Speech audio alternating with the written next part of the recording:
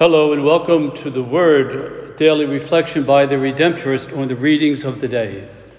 I am Father Gerard Knapp in Washington, D.C., and today we celebrate the feast of St. Mark. A reading from the Holy Gospel according to Mark.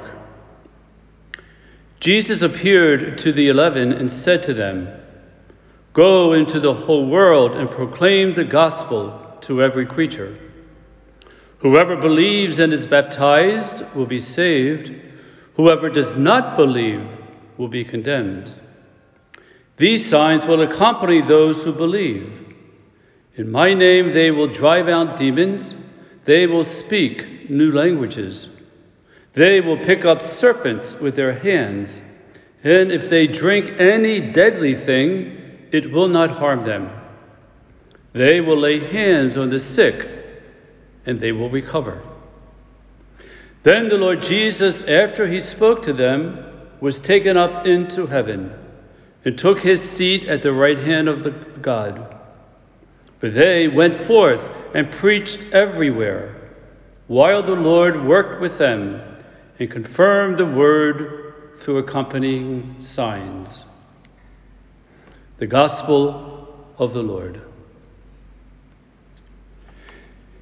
Today, the Universal Church celebrates the feast of St. Mark.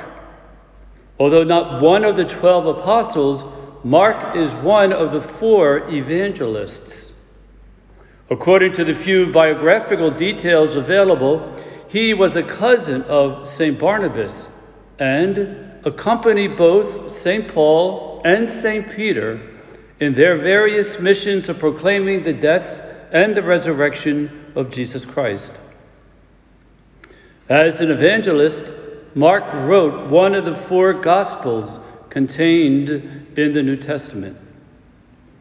Despite the fact that it always appears as the second Gospel, most scholars assume that because Mark's is the shortest, only 16 chapters, it probably was the first Gospel written, and the date is around 70 AD. Later writers, for instance Matthew and Mark, followed pretty much the outline that Mark established, but added their own insights into Jesus' identity and ministry. In the opening chapter of his gospel, Mark lets the reader know the exact purpose for which Jesus came: to announce the kingdom of God and to invite all to the kingdom through repentance of sin and faith in him.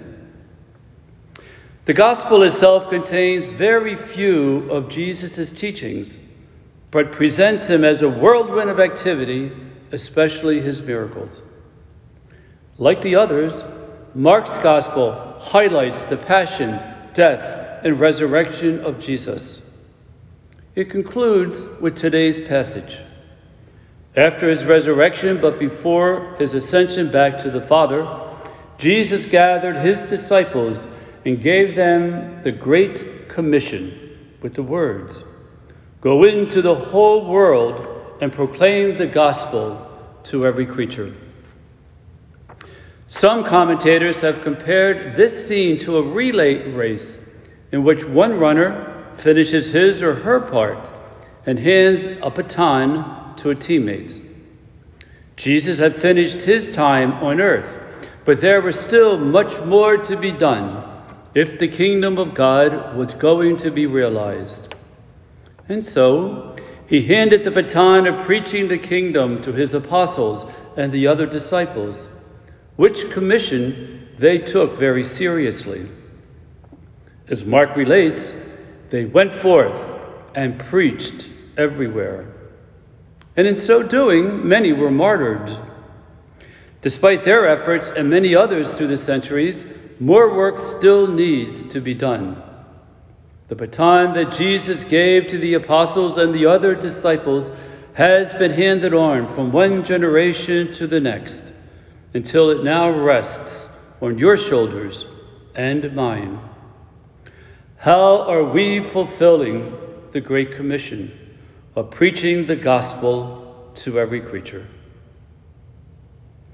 Let us ask St. Mark to pray with us and to pray for us that, like him, we will make Jesus known and help to bring about the kingdom of God by proclaiming the gospel through our good deeds, our good words, and even our good thoughts. Amen.